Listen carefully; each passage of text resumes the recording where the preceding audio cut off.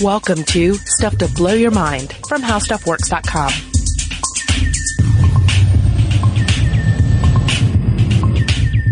Hey, welcome to Stuff to Blow Your Mind. My name is Robert Lamb. Hey, this is Christian Sager. Christian, where do you stand on mass extinction? Oh, I think it's a good thing. Yeah, just sort of a regular sort of cleaning out of the lint catcher of civilization, exactly. Of cosmos. It's Earth changing its oil every couple million years. Okay, all right. Today we're going to talk about mass extinctions. Yeah. And in particular, we're going to talk about it in relation to Annalee Newitz, who used to be the editor-in-chief over at IO9, and she's now at Gizmodo, both under the Gawker banner, I believe. And she has this great book called Scatter, Adapt, and Remember, How Humans Will Survive a Mass Extinction.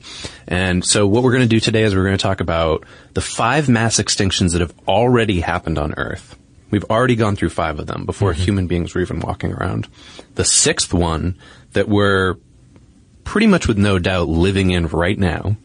And then what Newitz's and some of the other articles that we researched for this episode recommendations are for surviving this 6th mass extinction that's coming up on us. Right, because they can be survived based on the ones we've seen so far. You have such creatures as, say, the earthworm. That's a champion of surviving mass extinction events. Exactly, yeah. And let's keep in mind that for a mass extinction, what qualifies as one is that 75% of all species go extinct in less than 2 million years. So that leaves, 25%, which earthworms would fall under. There's also a really interesting creature that Annalee talks about in her book called the Listosaurus, and we'll get to there.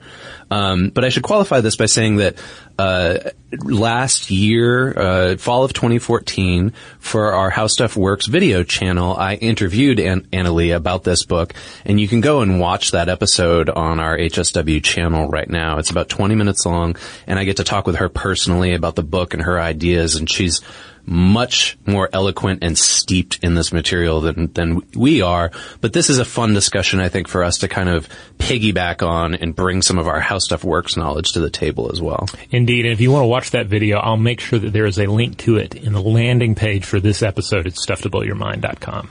So, okay, we established what a mass extinction is.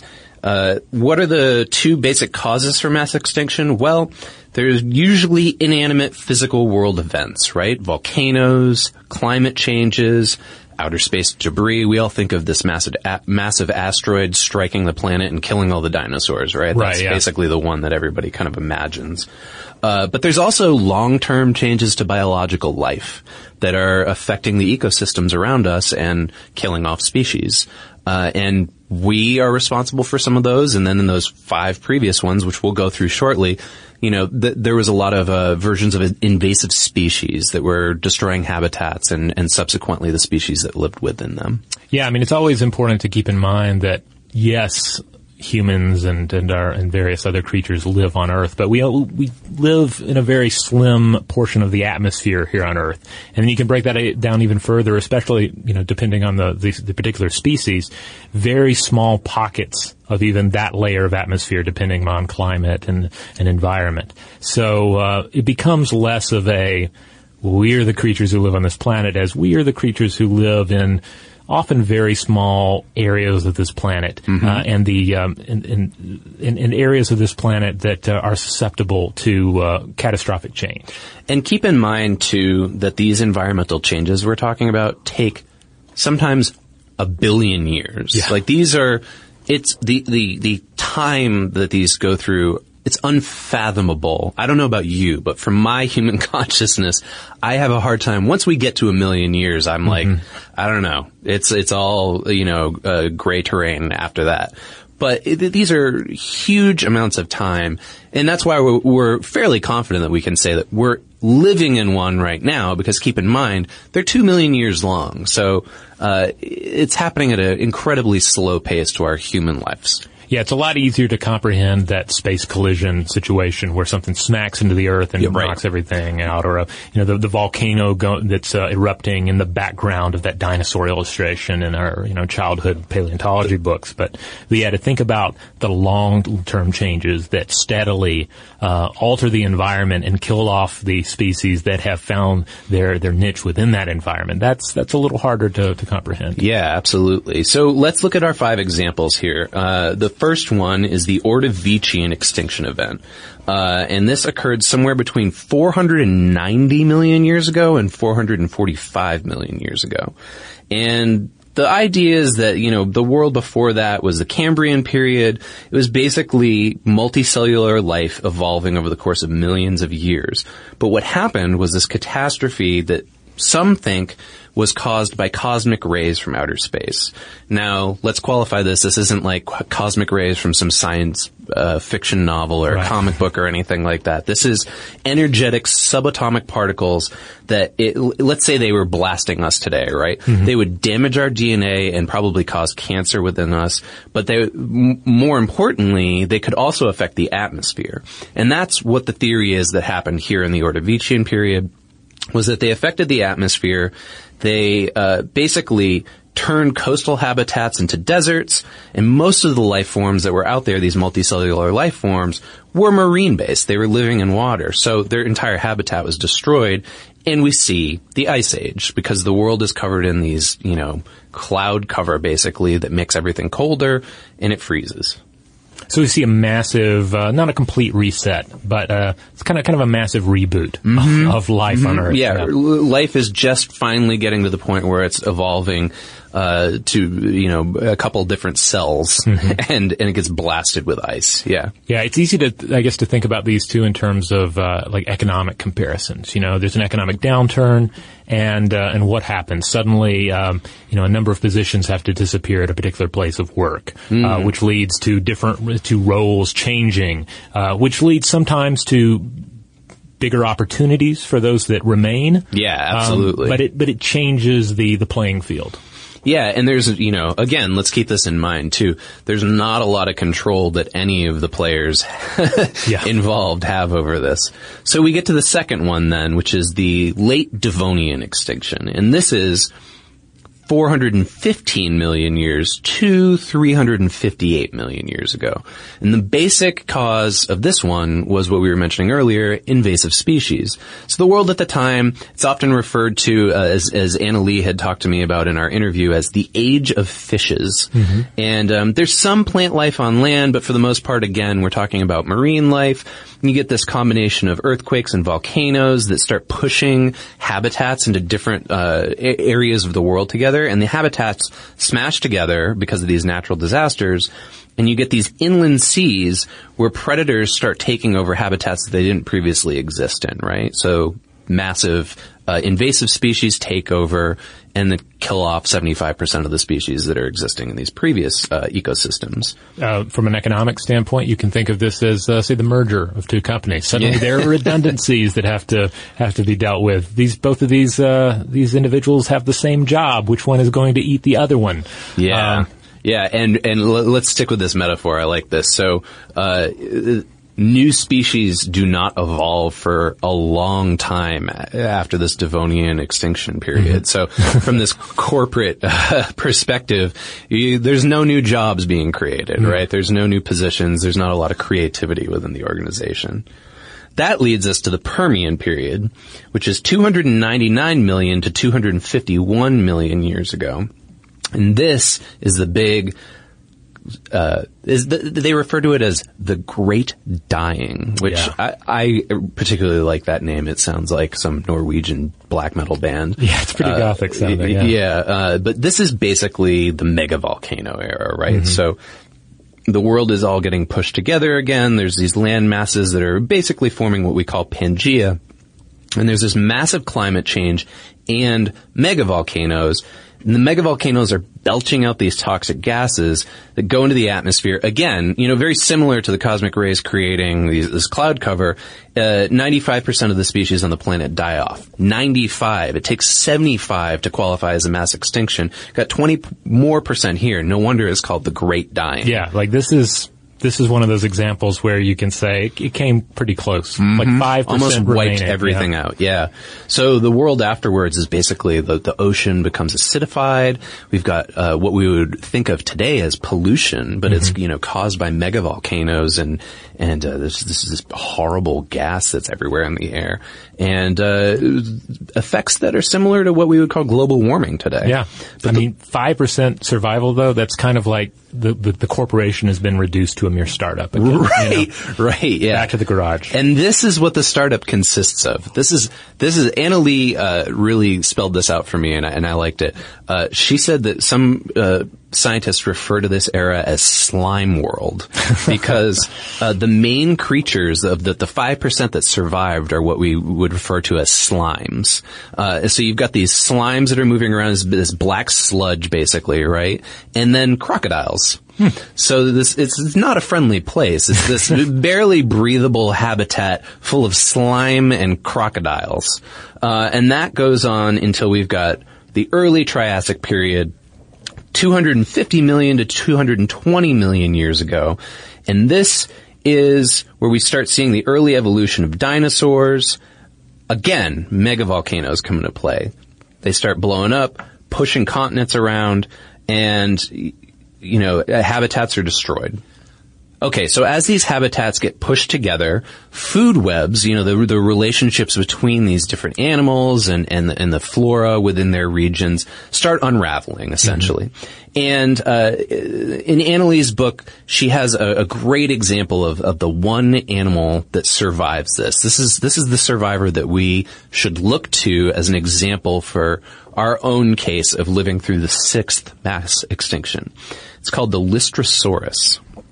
And it's basically, this is the description from the book, an ancestral, or no, maybe you added this one, an ancestral shovel lizard. I added the shovel lizard. Yeah, I love that description. Shovel lizard. So basically its face is a shovel, right? That survived. It kind of looked like, it was about the size of a pig. And it was mammal-like reptile, right? It had like strands of hair and stuff like that, but I believe it qualified as a reptile. But here's how it survived. Because of its shovel face, it was able to burrow its way underground and survive all of these, pushing around of land masses and the various, problems with breathing in the air and also the invasive species. And so what they do is they basically go underground, and they have this special way of breathing so that they could breathe really well underground with low oxygen levels, even if there was dusty airborne contaminants. So they adapted, essentially, to survive in this world.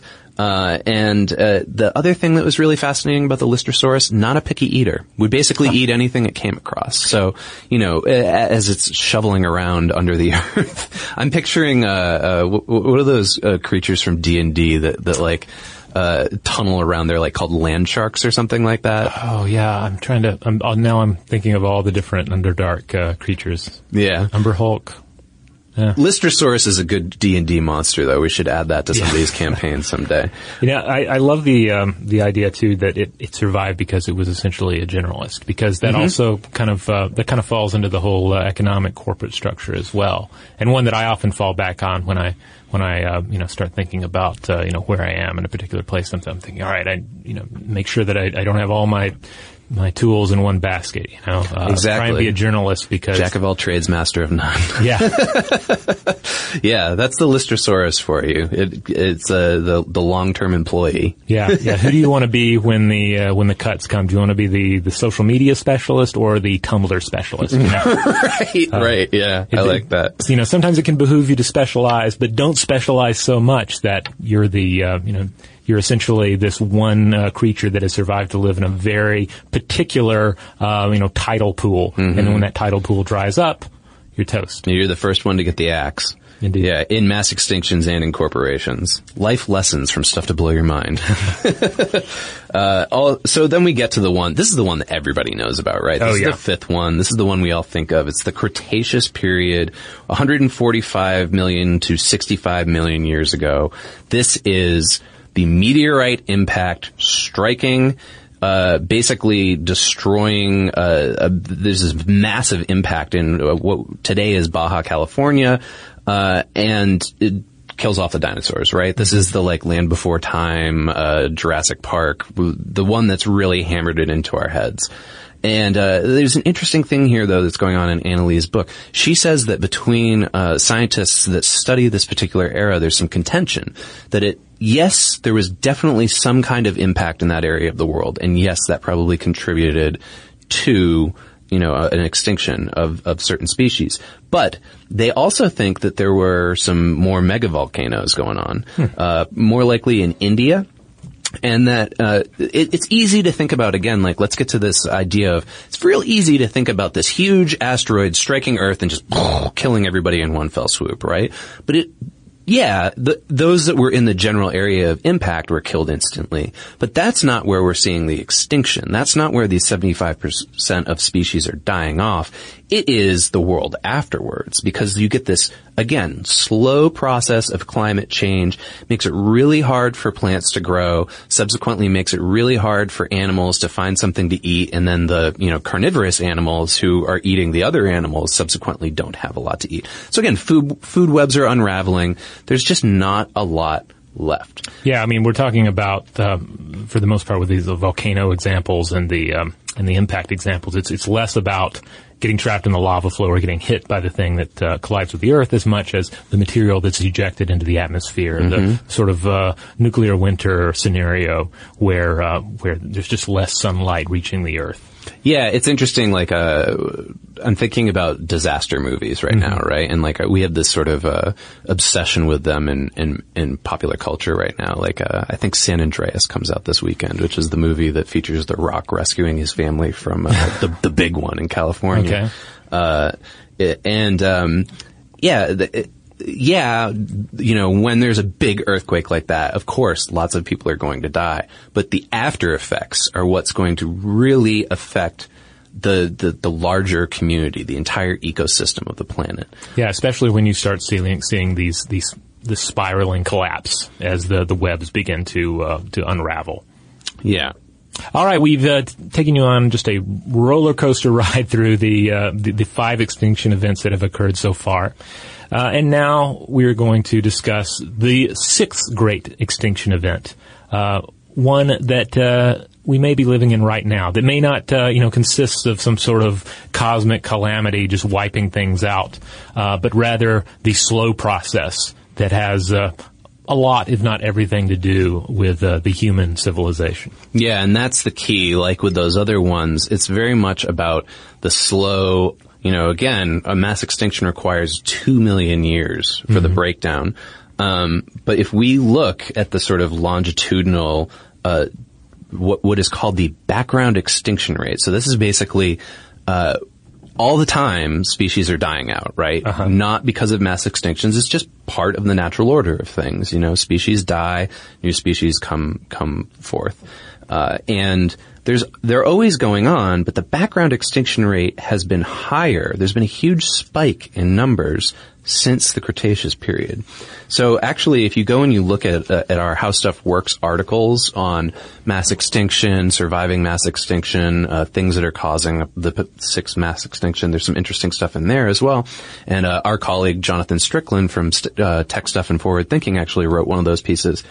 And he cited a statistic that says that the background extinction rate for species is somewhere between 100 to 1,000 times greater than it should be.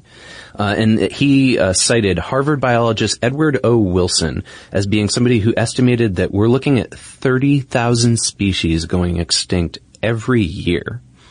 And so, we're still under the 75% threshold range, but that's faster than normal. Another statistic here is that the background rate is happening, on the average, it's 0.1 extinctions per million species per year. Okay, this is how people who study this look at it. It's actually quantified as E over MSY, extinctions per million species per year.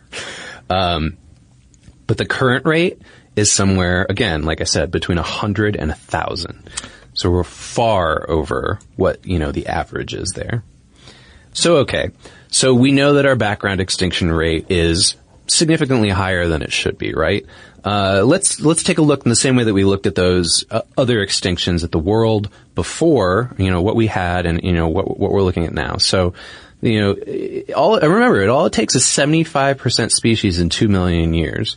And we're looking at, there's like roughly, 5 major signs, but there's all kinds of other external reasons that could cause our mass extinctions, right? And do you want to talk a little bit about the age of man and how, we're coming into that? Yeah, I think this is a, vital, piece of the puzzle here because, many people refer to this age that we're living in now, this age potentially of the sixth great extinction event is the Anthropocene era, the age of man, because humans are now the dominant force of change on Earth. And we're not just augmenting our physical selves, but we're also augmenting the land around us, from ancient aqueducts and cloud seeding, on up until, the agricultural revolution.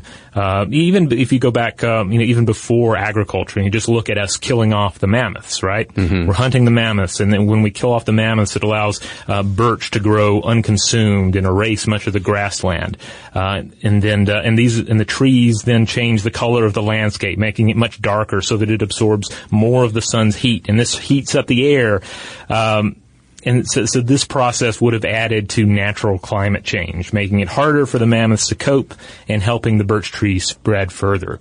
Which I love this example because it shows that even primitive humans, just doing the most primitive thing possible, just spearing a bunch of mammoths, right? Yeah. In doing that, we disrupt the balance and we begin kind of terraforming the world into a new form. It's the classic invasive species conundrum, basically. Yeah, because right? we are the big invasive species. We are. And not only are we an invasive species, but we are also moving other life forms out of their natural habitats and into other ones because we find them aesthetically pleasing, right? Yeah. So, for instance, an example that is often used is the kudzu plant in Southern America, where we live right now. Mm-hmm. It was brought here, and it's taking over chunks of the entire United States since the late 1800s because people brought it here, thought that it was appealing, and now it's everywhere, right? Like, man, I can't walk down the street in Atlanta without seeing, a house or a wall overgrown with kudzu. There's even, it's everywhere. Yeah, I mean, even some of the tolerated things in our neck of the woods, the English ivy. People love English ivy, but it's harmful. It kills trees. It's invasive. Here's one of my favorite examples. I actually did an episode about this for Brain Stuff. Raccoons. Yeah. So, this is, I'll try to make this brief, but this is a perfect example of human beings causing an invasive species problem. So in Japan in the 1970s, there was this cartoon, it featured this cute cartoon raccoon, okay? And Japanese importers said, wow, people really love this cartoon. Let's start importing raccoons from the United States. They're going to make great pets. And of course, they're not domesticated animals, so these families would go out and buy raccoons, and then, they were feral animals, basically, and they couldn't domesticate them. They couldn't live with them. So the raccoons either escaped or they were let out, right?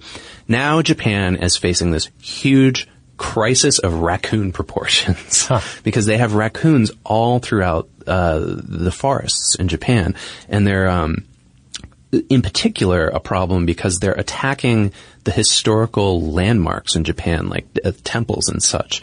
Not attacking. It's not like these raccoons are rising up. It's not Planet of the Raccoons. Mm-hmm. But they're, essentially as an invasive species moving in on this territory and destroying this, the habitat. They're destroying the buildings that are around them. They're burrowing into them, making their new homes there. And Japan has this huge problem where they're just constantly trying to catch and unfortunately kill all these raccoons because they just can't, the population is growing so quickly, and this is just since the 70s, that they can't deal with it. It's the raccoons just pushing it out.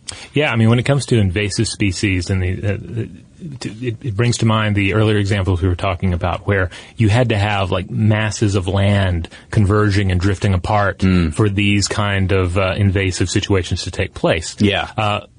Literally, mountains were being moved to facilitate this. But humans have so altered life on this earth that they just do it by just moving around, by transporting materials, by sometimes accidentally, such as the lionfish being an example. Sure. Well, that one's kind of a combination, because on one hand you have people saying, oh, the lionfish is beautiful, I want to keep it in an aquarium. And then you also have people, you just have international shipping affecting it, because even though it's a beautiful, delicate-looking creature, it's extremely hardy and it can survive, stuck away in the bilge of a ship. Mm-hmm. So, on purpose, by accident, we end up just mixing everything around, and a lot of species are going to be unable to flow with that change. So this is a huge contributing factor to this current mass extinction that we're living in. It's happened before with invasive species moving in on other habitats, but in this case, it's often because of our intervention that we're moving these things around and knocking out the ecosystem that's in place. Yeah, I mean, just to a couple other facts to just drive home how much we have influenced the world. By 1995, at least 83% of Earth's land surface had been directly affected by humans. Wow. And as of 2005, humans had built so many dams that nearly 6 times as much water was held in storage as flowed freely through rivers. So, okay. Listeners out there are probably thinking, okay, these guys are on the blame the human train. It's all our fault, right? Yeah, you're right. I am, at least. But well, it's kind of a compliment, right? I mean, right. Because humans, we are highly successful at what we set out to do. Exactly. Yeah. But it's the thing we set out to do was, like, by its very nature, like world shaping and world destroying. And when we get to it, this may be what saves us as well. Yeah. But there are other factors that are going on too that aren't necessarily caused by humans. Another is that our oceans are changing. Mm-hmm. Again, it's habitat loss, but it's not on land, right? So there's these massive changes that are happening. So for example, half the coral reefs on Earth have been destroyed, and about a third of mangrove forests, those are those like underwater forests that you see like manatees swimming through, right, or something. I don't know. Those have been destroyed as well, right? They're home to land and sea animals. You're thinking of I'm thinking of like otters, I'm assuming. I don't know off the top of my head. I'm not a marine biologist, but some kind of air-breathing land animal that works within this ecosystem together with the marine life that's there, right? And in addition, okay, this is human beings. Overfishing has led to 2/3 of the world's marine fisheries being tapped to their limits. So again, we're messing with things a little bit, but there's stuff going on at a long-term rate that we're not necessarily affecting either. Right. And another one here is, of course, the loss of biodiversity, which has everything to do with agriculture. Agriculture, of course, is by its very nature an artificial, manipulation of vegetation to say, hey, we really like that little potato crop that's growing over there. We really like these red berries. They're pretty delicious. Let's have an entire portion of land that grows nothing but that in an artificially maintained scenario.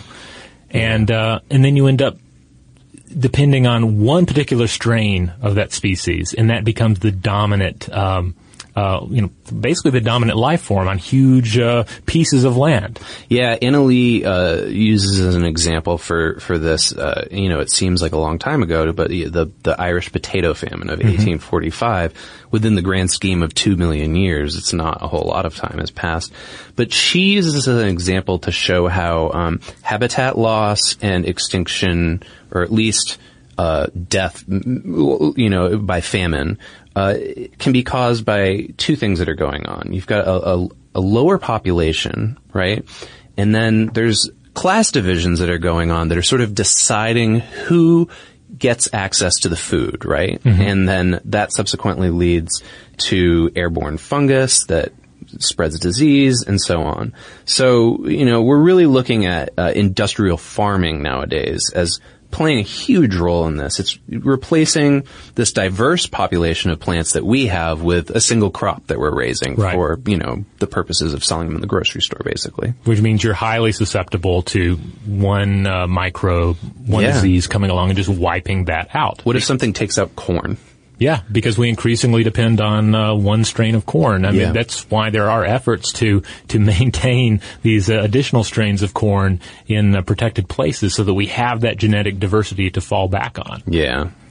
That's scary just on its own, right? Yeah. But let's add a fourth one to the mix. And this is not a human a human error here. This is the one that we know from the Cretaceous period, the asteroid impact, right? This is your Armageddon. This is your Deep Impact movie scenario. So we're actually due for one of these. NASA essentially says that asteroids that are, that are big enough to cause the Cretaceous period extinction event, they're supposed to strike the Earth every 1,000,000 years, and our due dates come up. We haven't had one.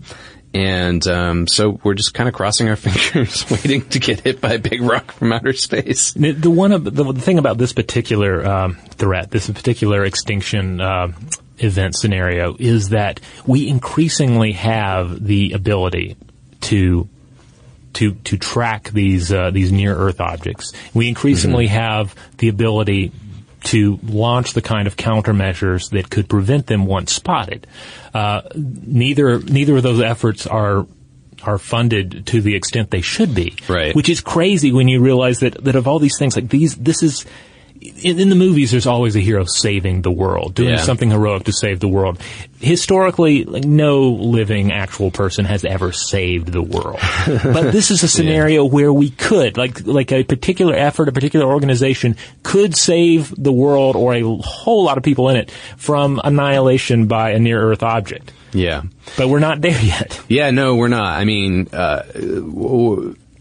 that's an episode for another time, but obviously, the NASA and other national space organizations aren't getting the funding they need to sort of defend us, I guess, at large. But this is, something that Anna Lee gets into later, is that outer space is really going to be the long-term goal here for us. Development of travel through outer space, paying attention to what's going on around the planet Earth, that's going to be a huge factor in making sure that the human species survives. Yeah, I mean, also in terms of just like moving up the Kardashev scale, like we have to master the planet in a real and meaningful sense, and not just, oops, we screwed everything else up on the planet.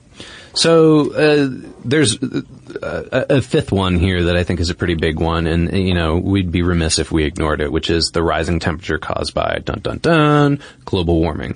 And we're not going to get into the debates of its origin. Obviously there's a lot of conflicting reports back and forth of what scientists say or politicians say about this one way or the other.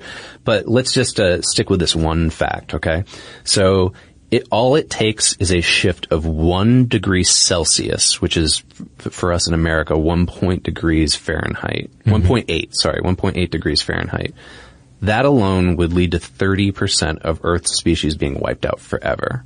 So, depending on where you stand on global warming, just know that, all it takes is that one little nudge on the temperature scale, and boom, it's just 30% gone. Yeah, because again, so many creatures essentially live in a metaphorical tidal pool, and it doesn't take much to make that pool just vanish entirely.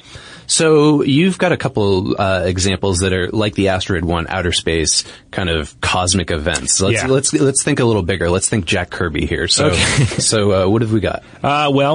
For starters, if a sufficiently large nearby star were to burn out, the resulting hypernova could theoretically blast the Earth with enough gamma radiation to destroy our ozone layer, and that would expose us to deadly doses of solar radiation. So that's a potential factor there. So another reason for us to be paying more attention to what's going on in outer space. Yeah. I mean, this would be an example of one that would be less easily diverted. It's not a matter of incoming object. Can we just sort of nudge it off course? But obviously, the more we know about it, the better position we are to understand what's happening, then maybe we would be able to devise some means to shield the planet. Another similar event.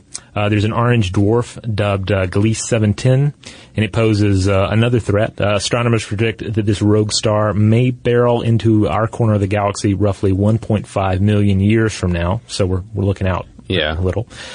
Shredding the Oort cloud on the outskirts of our solar system and pelting us with comets formed from the impact. Okay, so it's not the star itself, but it's the resulting comets that are going to basically hit us like mortar fire. Yeah, basically. Okay. And indeed the stress that we put on leaving the planet. And that's in roughly 7.6 billion years, the sun will burn through the last of its fuel and swell into a red giant. And in this form, the sun's diameter will encompass Earth's current orbit and vaporize the planet. Awesome. Now, before that occurs, however, scientists predict that the sun's slow expansion will raise temperatures and boil the oceans dry, essentially turning Earth into a desert world in a mere 500 million years. Okay.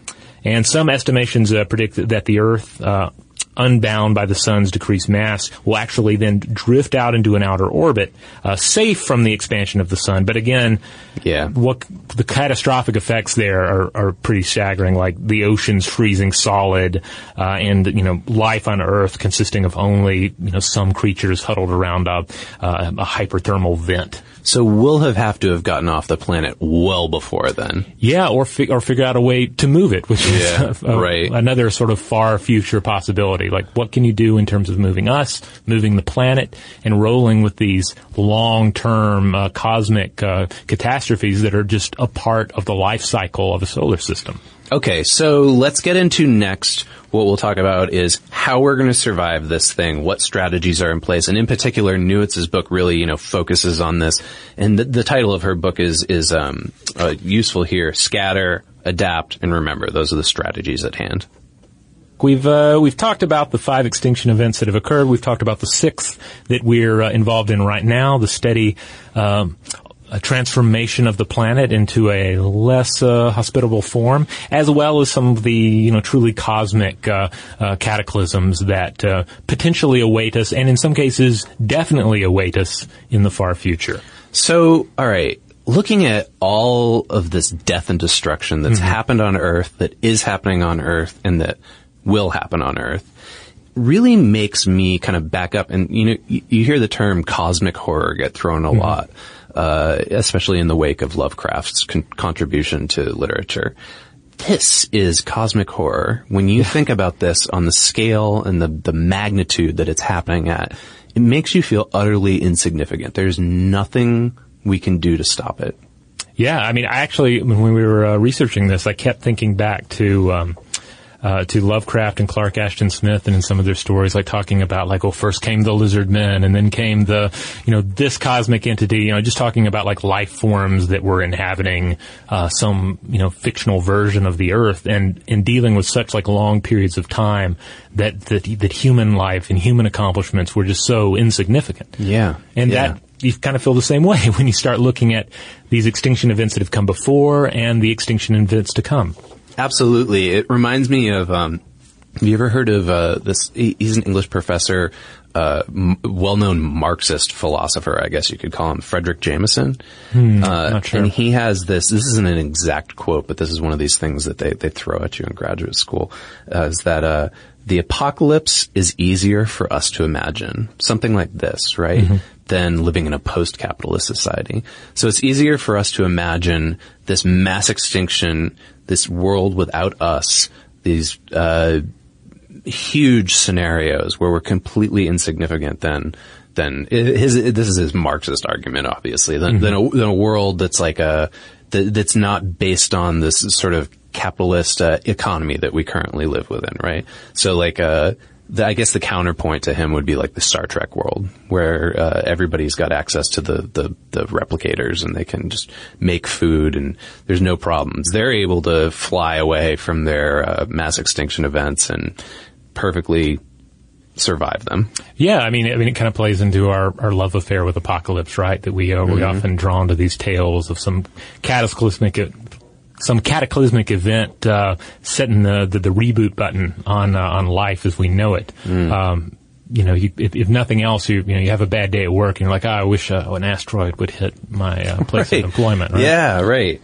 Well, turns out all that cosmic horror isn't necessarily as bad as we think it is. Okay, we're not as insignificant as it feels.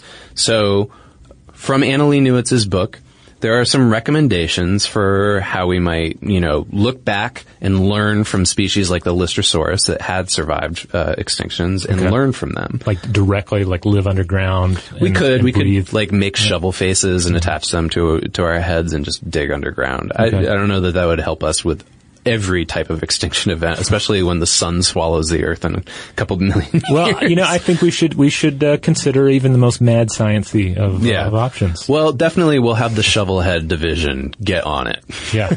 At the same time that we're in our ideal world, we'd have taxes funding two things: NASA and Shovelheads. I feel like this was a sadly unexplored, to a certain extent, plot in the second season of American Horror Story.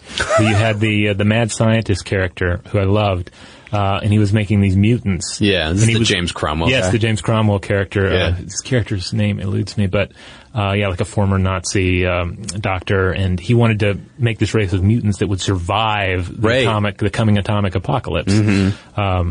So yeah, I think we should keep all options on the table. Yeah. All right. Well, I'm writing down Shovelhead. Okay. Shovelhead mutants. Just consider it, everyone. But in the more immediately, what Newitz recommends is that we look at her first phrasing for this is scattering. Mm-hmm. Essentially, the example for this is ethnic diasporas, right? So a diaspora is a geographical dispersion of people separated from their homeland, right? And one of the most often used examples of this is the Jewish diaspora, that's told through the holiday of Passover, right? The story is passed on every generation. It's the story of Moses and the 10 plagues within Egypt and how Jews fled from Egypt for 40 years, wandering throughout the desert until they eventually found Israel. Right? So people are displaced. They're forced to go to different geographic corners of the earth. They're forced to a certain extent, merge with other cultures while also retaining some level of their own cultural identity. Mm-hmm. And so her recommendation is that this is something that we as a species, human beings, should start coming to terms with and thinking about as a strategy, right? Is scattering, essentially. Whether it is across the globe or out into the stars somewhere. Okay. And so even, her recommendation here is, look at Passover as an example, that even if whatever ethnic group or species in this case, has unwillingly been torn apart by disastrous events or what have you, your children will remember where they came from hundreds of years down the road, okay? So, Passover has passed down this tradition of memory, essentially.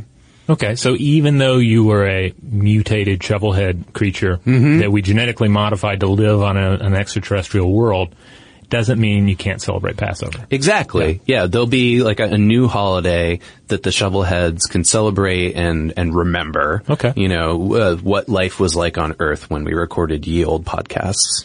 Yeah, well, I think I love this idea because a lot of it is about just recognizing, the change is part of life on Earth, an essential part. And you can't take any particular phase in evolution or even in human culture and say, we want to stick right here. We don't want to draw any more cards into our hand and we don't want to discard. We want to stick with this hand. No, you have to keep playing the game. Essentially what she's saying is exactly that, right? Like we can't just sit on our laurels and be satisfied with the exact world that we live in now and think that that's going to go on forever, because it's not. Regardless of extinction level events or not, we have to change in order to survive. It's just the ebb and flow of nature and of humanity. And indeed, this is why so many scientists, most notably Stephen Hawking, argue that the long-term survival of human life depends on our ability to expand beyond our planet, to expand beyond our solar system.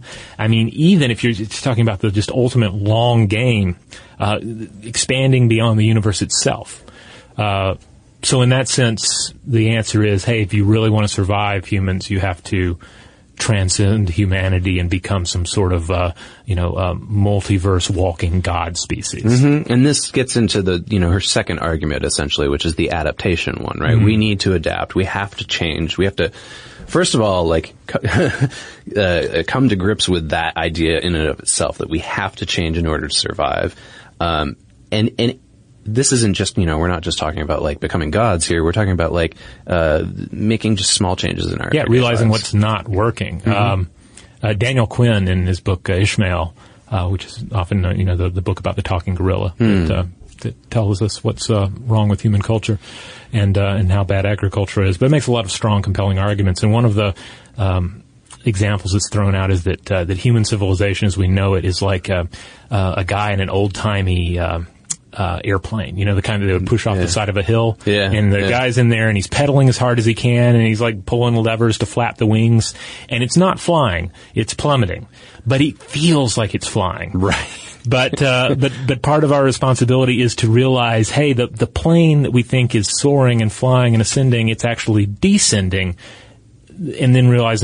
And then making the realization we can do things to change this airplane. We can make it a little less of a lodestone and maybe a little more of an actual vehicle. And touching on this is, of course, we'll get, this is touching back into the preachy sort of global warming aspect of this conversation, which is that, we really have to come to terms with the fact that human beings are causing climate change. That's the first thing.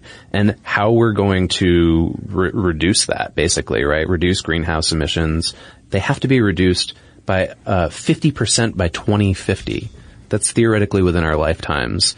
Has to happen for us to stave off that 1 degree shift in temperature change that we were talking about earlier. And there's easy ways to do this. I'm not going to spend, the rest of our time here just rattling it all off. But, look it up online. Combine trips in your car, carpooling, buy more efficient cars, adjust your thermostat in the winter, bike to work, recycle. All of these things can, essentially help with reducing greenhouse emissions. Basically, just look at this one example here. So if every American replaced one incandescent bulb with one of those energy-saving ones, the reduction in greenhouse gas emissions would be the equivalent of taking 800,000 cars off the road.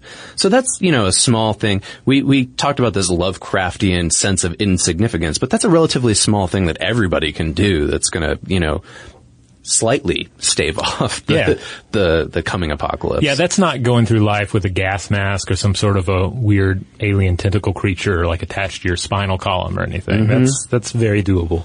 Yeah, and Newitz touches on this in her book as well by talking about these. She went and talked to a lot of really interesting kind of future-oriented scientists at universities around the country. One in particular was looking at how we could use photosynthesis as like a method that we could replicate within our solar cells, essentially, by building artificial photosynthesis. It's called biomimesis, and the practice is basically you're imitating biological life forms to make artificial systems as efficient, as the living ones. Yeah, biomimicry, yeah. Yeah, so there's this idea that, if we can switch over to some kind of energy system that utilizes photosynthesis instead of, carbon-emitting fuels such that we'd be in much better shape. And she even looked into this there's this algae called cyanobacteria, I believe, and there's this scientist, I believe it's at the University of Washington, that's looking at mutated versions of this that release hydrogen instead of oxygen, like normal plant life does, and it would allow for this clean fuel production because you would have hydrogen being released, you'd be utilizing the hydrogen for your energy, and the only byproduct it would be releasing is water, essentially. So we're talking about biofuels essentially here. Okay, so we touched upon this earlier, that memory is really important to our survival, right? The idea that, yes, we can scatter as a species, whether it's across the world or it's across the planets of the universe, but there needs to be some kind of built-in memory system for the human species to learn from its previous mistakes, learn from history, essentially, right? Yeah. I mean, I can see it sort of being a two-sided thing. Like, one is just the pure vanity of saying, hey, this is like we have a continued line here, and we have the memories of what came before. But then on the other hand, science itself is about knowing, what has come before, having this accumulated knowledge and knowing what works and doesn't work. Yeah. And for humanity to survive, I mean, we're at the point now where science is essentially humanity, if not something greater. Yeah, I mean, this begs the question, why do we want to survive? Right? Like what is our urge to make it through this 6th mass extinction? Why do we need to do that? I would argue that, so that our people endure for the long term and that, the legacy of our species is carried on. All these memories are brought throughout time, this understanding of the world, this understanding of ourselves. It's not lost. Yeah, I mean, I think it comes down to two things. I mean, on one hand, you have like the basic genetic mission in any organism is to pass its seed on and see the continuation of that particular genetic line. And so that becomes extrapolated in this quest for the survival of the human race. But then also it ties into the problem of immortality that on, on a very basic level, a lot of what goes on in our culture is about us struggling with the reality that each person listening to this today is going to die. Yeah, right, absolutely. Yeah. The idea that we as individuals are going to die is horrible to think of. The idea that we as a species are all going to die is practically unthinkable. Yeah. Or is it? I don't know. I guess the thing is, it's like you can come to terms with your own personal mortality, but it can make a bit more sense if there is a larger cultural, even species-wide immortality, because maybe, just maybe, your memory could survive in there. Maybe you'd be one of the few lucky individuals, like, you'll be an Aristotle, you'll be a Confucius. You'll be somebody whose name actually resonates to a meaningful degree throughout the long term. Yeah, you'll have a legacy. Yeah. And so, like, let's pull back from this for a second and just look at like I'm going to say smaller example, but it's actually for a much bigger animal than us, okay? So whales. Take whales, for example. Memory is important to all animal survival, and whales are a perfect example of this, right? They teach one another the maps for their migration patterns throughout generations. This is just a simple example of why memory is important. It doesn't have to do necessarily with the vanity of wanting to have a legacy, right, and be remembered forever. Although I can certainly relate to that. I'm sure most human beings have a certain amount of ego inside of them that resonates with that, right? Right. But more importantly, just this idea that, like, this is the route to survival. This is the way that we've done this. This is the way to go. And it will, lead to the continuation of our family and of our species. Yeah, this is the way you use your shovel head to dig under the mud. Exactly, right. When the you've got right. You can't just expect them to know how to shovel their way under the earth with their face. So, all right. So Newitz has got these 2 recommendations that she really advocates for at the end of her book. Okay. And I think these are kind of where she's saying something new, saying something that hasn't necessarily been brought to the community before. And the 2 things are this, that we as a species need to invest more in our cities. And I'll explain more about that later. That's the first one. And the second is what we've been hinting at all along, which is we need to explore beyond this planet, because no doubt about it, sometime, whether it's in the next 100 years or the next 15 million years, there's going to be an event that's going to wipe out life on Earth. So the city part, this is a really interesting thing. So this is a great statistic that she pulled out. In the past decade, okay, so we're just talking about like from 2005 to now, the number of people on Earth that live in cities has surpassed those that live outside of them. I didn't expect that when I read that in her book. I would have thought that there were more people living in rural communities, but I guess not. And it's expected to rise. The United Nations Population Division estimates that 67% of humanity is going to live in urban areas by 2050. So, that's why she's advocating we really need to figure out a way to make our cities sustainable, right? So that means the cities need to be able to sustain damage, such as from earthquakes. Yep. You need to be able to feed everyone in that city. You need the city to actually be less susceptible to the ravages of disease, which of course cities have, since really the emergence of major metropolitan areas, have served as incubators, for diseases such as syphilis. And then there's what we were talking about earlier, which is that they have to offer sustainable energy to their citizens, right? So this idea that we were talking about earlier about biofuels and, utilizing photosynthesis, whatever it is, whatever method that we end up using for clean energy that's sustainable and that we can keep using it for a long period of time, cities have to figure out a way to make that happen, right? They can't exist without agriculture, and they're also, so we can't just, abandon rural areas because we need them as well. We need the food that comes from them. That's how you feed the cities. So there needs to be, cooperation between these communities. And then this is an interesting aspect that I hadn't thought about, but she points out that cities in and of themselves are monuments. They're constructs of human memory.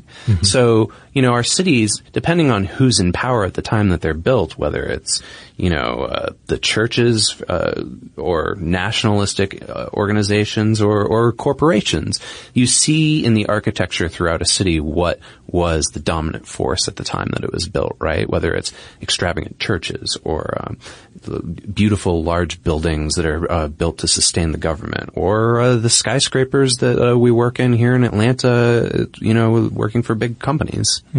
When you look at the vanity that goes into a city, when you look at the disease incubation, when you look at the energy drain, and the amount of energy it takes to feed individuals in it, I mean, it really makes it seem like the city, the modern city, is kind of a tumor of human culture. Like it's the human culture as tumor.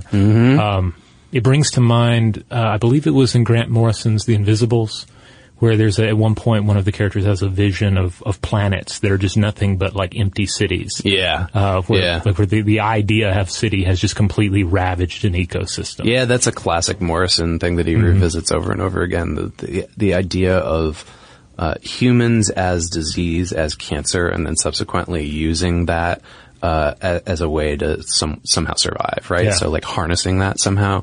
I think he had this story once. I don't know if it was ever published, but where there was a person who had a tumor. I believe it was in their lung. And they'd turned it into a familiar, like a magical familiar. And so their tumor was helping them instead of hurting them. So these interesting kind of metaphorical ideas, but it's essentially getting back to the reality of Newitz's premise here. Like that's the argument. How do you keep this idea of city and this idea of human civilization entirely? How does it become less of a disease and more of a sustainable, like hybrid existence? Exactly. Yeah. And then, the last one is essentially, what we've been talking about all along here is that we need a long-term plan to get off planet Earth. That's it, plain and simple. We've got to build, we've got to explore. We should probably be investing more in simply just observing space around us, even if it's not, in terms of figuring out a way to propel ourselves outside of this galaxy or not. Like you were saying earlier, just in terms of the asteroid impact thing, we need to be on top of our game with that. Especially as we increasingly play this long game of survival. I mean, just in terms of the odds. Because we've been around such a short time. And we've seen the 5 extinction events that have preceded us. So in order to keep those odds going, to remain in the sort of, cosmic Vegas game of survival, we've got to learn to bend the rules to our favor. Yeah. So, I mean, I don't have a whole lot more to add to that other than that, I think that if you want to know more about, both her recommendations for making cities better and for coming up with long-term solutions for space travel, I would highly recommend reading her book. Again, it's, Scatter, Adapt, and Remember How Humans Will Survive a Mass Extinction, and that's by Annihilation Newitz. You can order it on Amazon, probably buy it in your local bookstore. I've been reading it off of my Kindle. Cool. All right, well, there you have it. A quick run through the 5 extinction events that came before, and preview of the ongoing extinction event and possible events to come, and how we can survive it. In the meantime, if you want to check out those resources that we've discussed, that video, some of those How Stuff Works articles, be sure to check out stufftoblowyourmind.com. There you will find a landing page for this episode with those outgoing links. You'll also find a host of other podcast episodes, blog posts, videos, and links out to social media accounts. And if you would like to add to the conversation, let us know what you think about mass extinctions, think we're right or wrong about what is potentially causing the current one that we're in, or have other solutions for us getting out of this one. Let us know at blowthemind@howstuffworks.com, or get in touch with us via social media. For more on this and thousands of other topics, visit howstuffworks.com.